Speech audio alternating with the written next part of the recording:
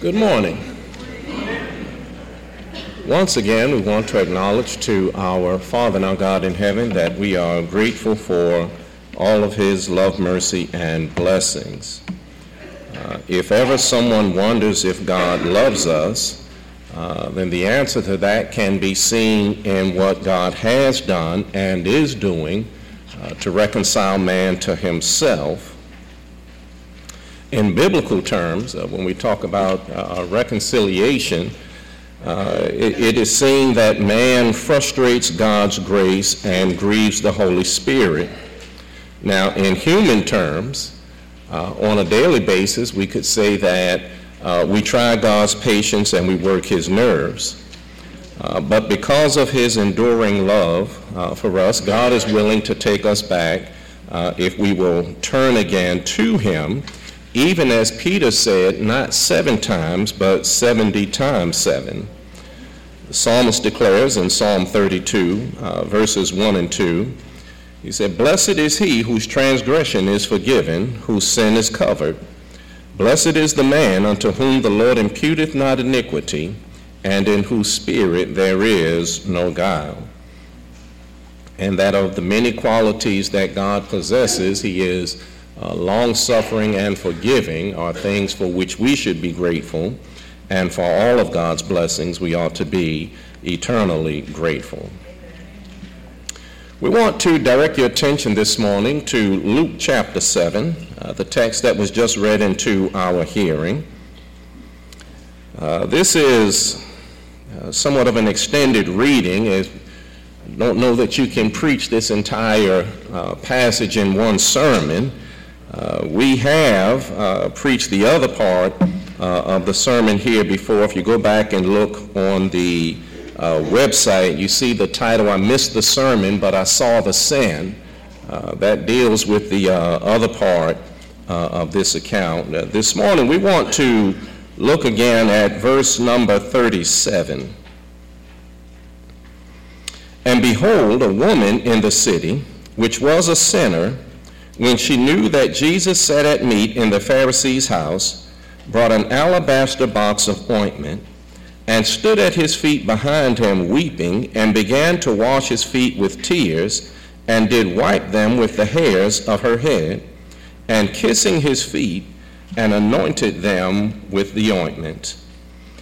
Based on Luke's account here in Luke chapter 7, we want to use this morning as a subject, love and forgiveness.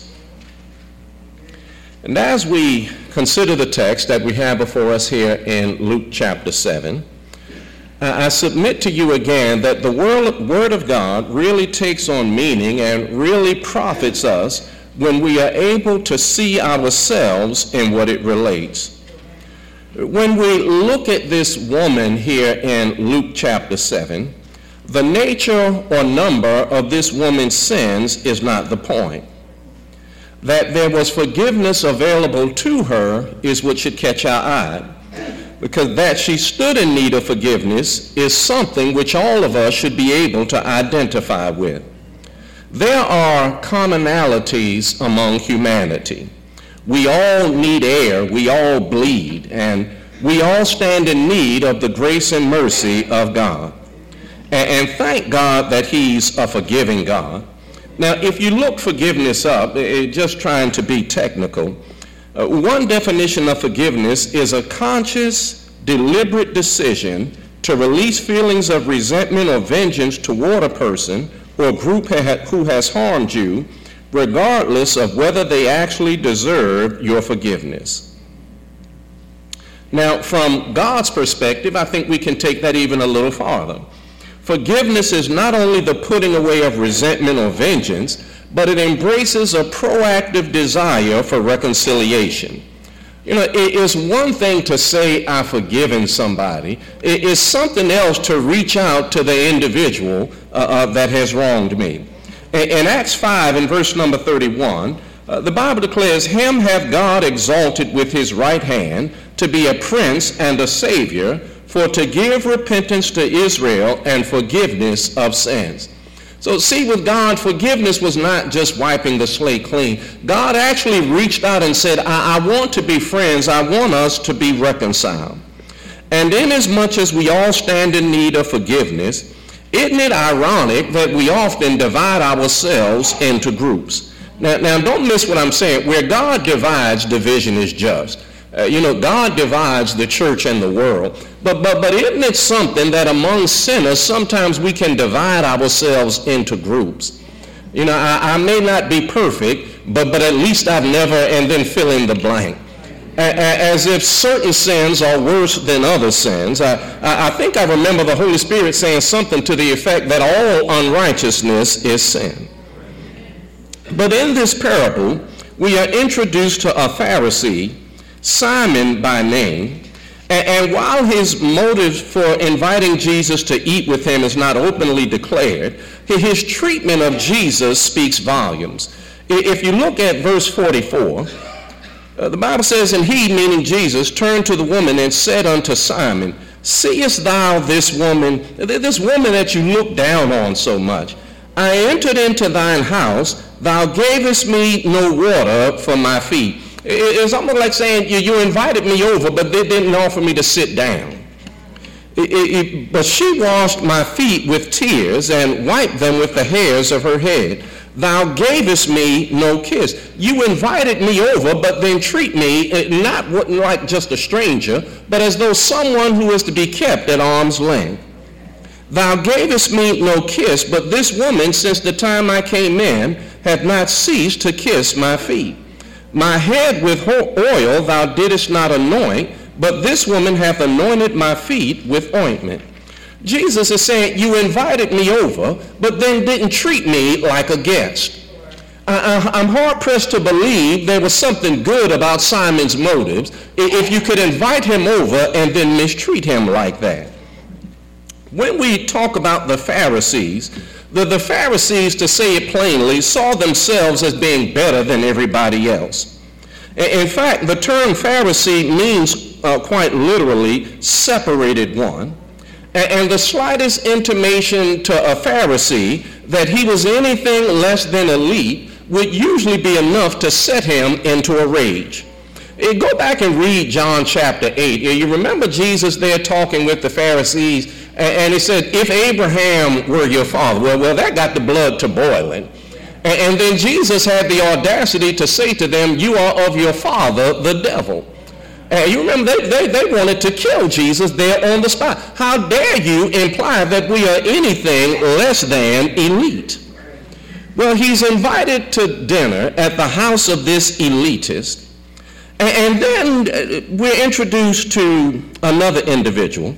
In verse number 37, the Bible says, and behold, a woman in the city, which was a sinner. I find the identification of this woman interesting. Luke supplies the fact that she was a sinner rather of matter-of-factly, as if to help us appreciate how this is relevant to the account. Luke doesn't say it kind of in the way Simon thought it. He wouldn't even let her touch him because she's a sinner. Simon says it with a great deal of repugnance, but Luke relates it to us. You need to know who she was and how she was viewed in order to understand what Jesus did. And this is worthy of note because our thought processes drive our actions. Sometimes we can let people know what we think of them, even if we don't say a whole lot to them. So when we look at the text here again, verse 38, she stood at his feet behind him weeping and began to wash his feet with tears and did wipe them with the hairs of her head and kissed his feet and anointed them with the ointment. I don't know about you. When I read this text, there are just some things that I was raised to believe your feet belong on the floor. There are a lot of things you can do with people's feet, but kissing on them and rubbing them with your hair. And I don't have much hair, but what hair I got, I don't believe God gave me for drying somebody's feet off with. But I submit to you, number one this morning, there is forgiveness extended. I believe that there is sometimes more to an account than the things that are openly stated. Now what I mean by this, the process of forgiveness for this woman started before she arrived at Simon's house. When I read the text, it is clear to me that this woman had prior knowledge of Jesus. And when I say that, not so much of his miraculous power, and maybe she knew that, but she had prior knowledge of his kind and compassionate nature. Consider, this woman comes to Jesus in an openly hostile environment. Simon had no problem mistreating Jesus, who he had invited. What expectation would this woman have had? And you see how he thought, hey, look, if he was a prophet, he wouldn't even let the woman touch her. And imagine if she passed close to Simon, I can see Simon kind of shrinking away, like she got leprosy or something, and if she gets close to me, I'm going to catch what she has. If that is the case, why then would she take a chance on coming to Jesus? Because I know something about who this man has shown himself to be. I believe the answer is that Jesus was willing to be touched by the untouchable. You remember the great declaration in Matthew chapter 11, verse number 28, "Come unto me, all ye that labor and are heavy laden, and I will give you rest." I believe to Jesus that all means all. I don't believe Jesus invited people and then got picky about who showed up. If you bring certain things to the table, then I'm glad you're here. But if you come with a lot of luggage, could you just kind of stand over there somewhere? He visibly practiced what he preached. Do you remember in Luke chapter 5, the Pharisees actually took exception with him? Luke 5, verse starting at 29. "And Levi made him a great feast in his own house, and there was a great company of publicans, tax collectors, and of others that sat down with them. But their scribes and Pharisees murmured against his disciples, saying, Why do ye eat and drink with publicans and sinners? And Jesus answering said unto them, They that are whole need not a physician, but they that are sick. I came not to call the righteous, but sinners to repentance." See, the Pharisees were the kind of guys that would have had problems with sick people coming to a hospital. Why are you eating with publicans and sin? Well, if they got sin problems, who would they really need to be around other than the Savior?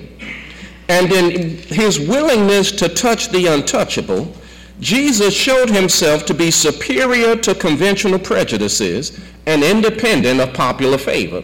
See, you guys might be elitist, and you might make people feel unwelcome, but when I say, "Come unto me, all ye that labor," I want everybody to feel welcome coming to me.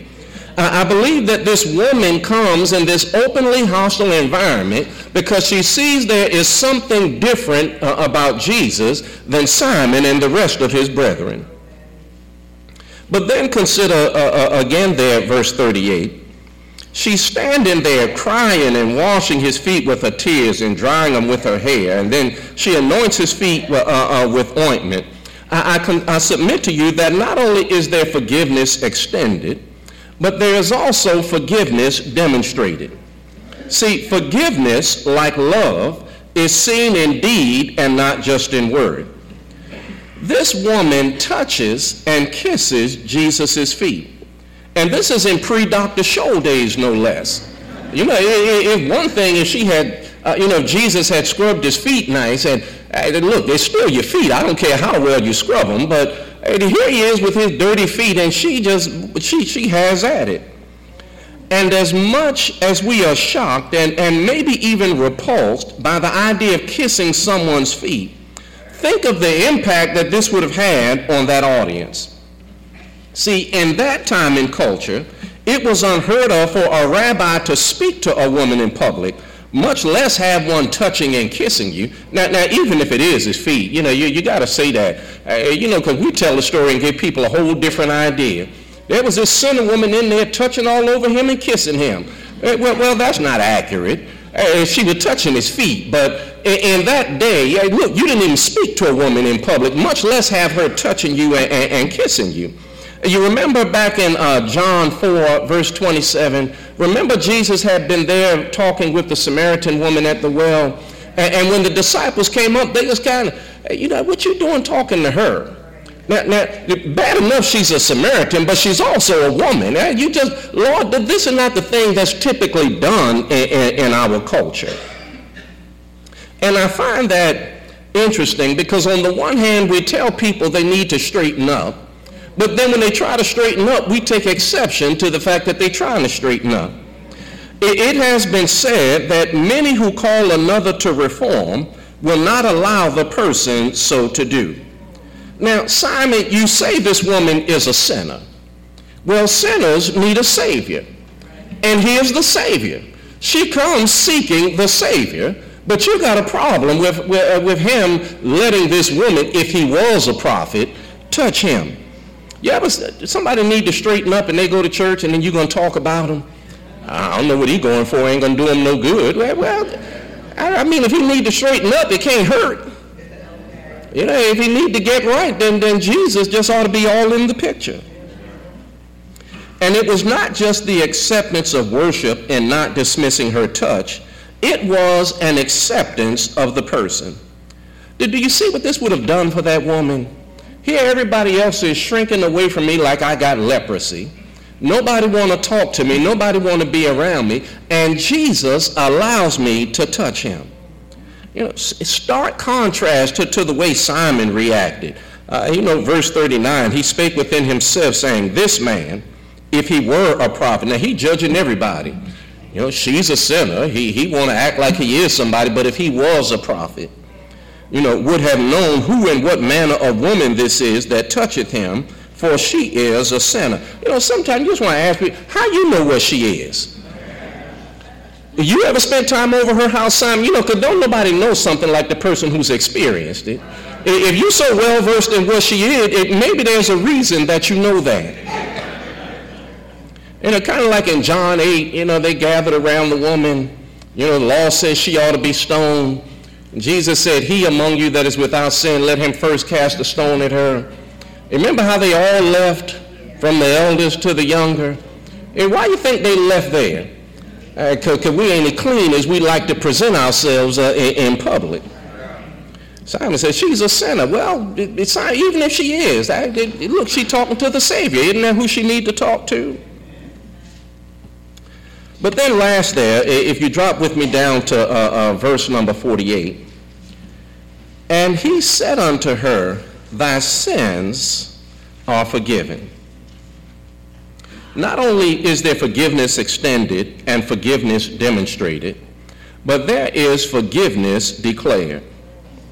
If the meaning of Jesus' actions were unclear, his words removed all doubt. This woman who you have a problem with, Simon, so much that you don't even want her to touch you, as if you're going to catch what she has.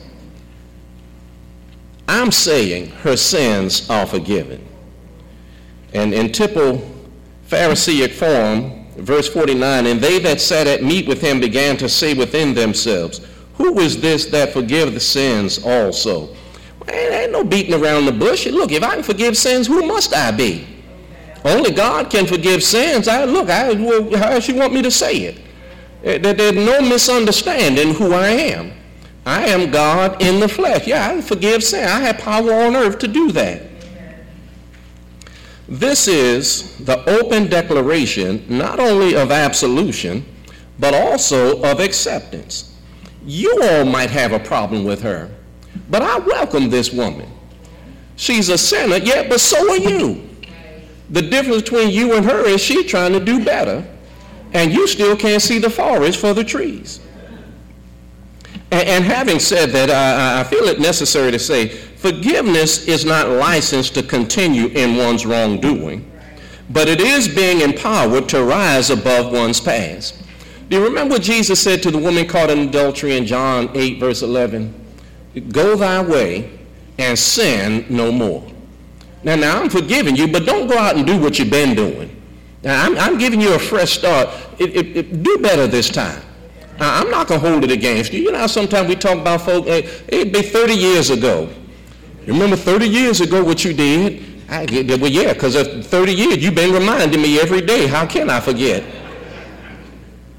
Jesus allows us to move on. I'm glad my past is just that. It's my past. And you got a past too. And when God washes away sins, that's what we ought to let them be. They washed away. And I think it's important to note that even if God forgives you, men may not. I would envision that if this woman showed up at Simon's house again the next day, he would still treat her like a leper. Now, Jesus has forgiven her. As far as Jesus is concerned, your past is your past. We're starting from here and going forward. But I can envision Simon. Here comes that old sinner woman again. Was over here yesterday touching all over that, so-called prophet. Men may not forgive you, but may we remember that God's forgiveness is all we really need. And when God forgives, that's forgiven. I don't have to be bound by what people may say or think. When God forgives me, I am forgiven. And the only problem that might exist when God forgives me is if I don't forgive myself. But if God forgives me and I forgive myself, then what people say is what people say. And if you know anything about people, sometimes we talk just because we have mouths. We don't filter what comes out or think twice before we let it go. But if God forgives me and I need to forgive myself, then I have been forgiven. And Jesus said the whole reason that he came was to seek and to save the lost. God had forgiveness on his mind before we ever appreciated that we were wrong. And God calls us by the gospel. The forgiveness was extended when Jesus went to the cross at Calvary, long before we even understood how God reconciles men to himself. But God wants to forgive us in the person of Christ Jesus. And he does so by calling us to hear the good news that Jesus died for our sins, that he was buried but raised the third day for our justification. Faith comes by hearing, and hearing by the word of God, Romans 10:17. He requires that we believe Jesus to be the Christ, John 8, verse 24. Jesus declares, except you believe that I am he, you shall die in your sins. There must be the willingness to turn from sin. See, forgiveness doesn't mean keep on doing what you've been doing. It means I'm going to let you start over again, and going forward, we're going to do better. Luke 13:3, I got Acts 17:30, 31, that works. All scripture is given by inspiration of God. Acts 17:30, 31, the Bible says that God requires that all men everywhere repent, because he's appointed the day in which he will judge the world in righteousness by Christ Jesus. Requires that we confess Jesus to be the Christ, Matthew 10, verse 32. Jesus says, whoever will confess me before men, him will I confess before my Father, which is in heaven. And then he requires that we be baptized in water for the remission of sins. 1 Peter 3, verse 21, Peter declares that it's not the putting away of the filth of the flesh, but it's the answer of a good conscience towards God. And he started it off by saying, the like figure whereunto baptism doth also now save us. Because in the waters of baptism, God washes away our sins, indwells us with his Spirit, and adds us to the church. And thereafter requires that we live obediently in Christ Jesus, that we walk worthy of being called his child. Perhaps you're here this morning, you want to respond to the invitation, or you want the church to pray for you. And if either of these are the case, then we bid you to come as we stand and as we sing the song of invitation.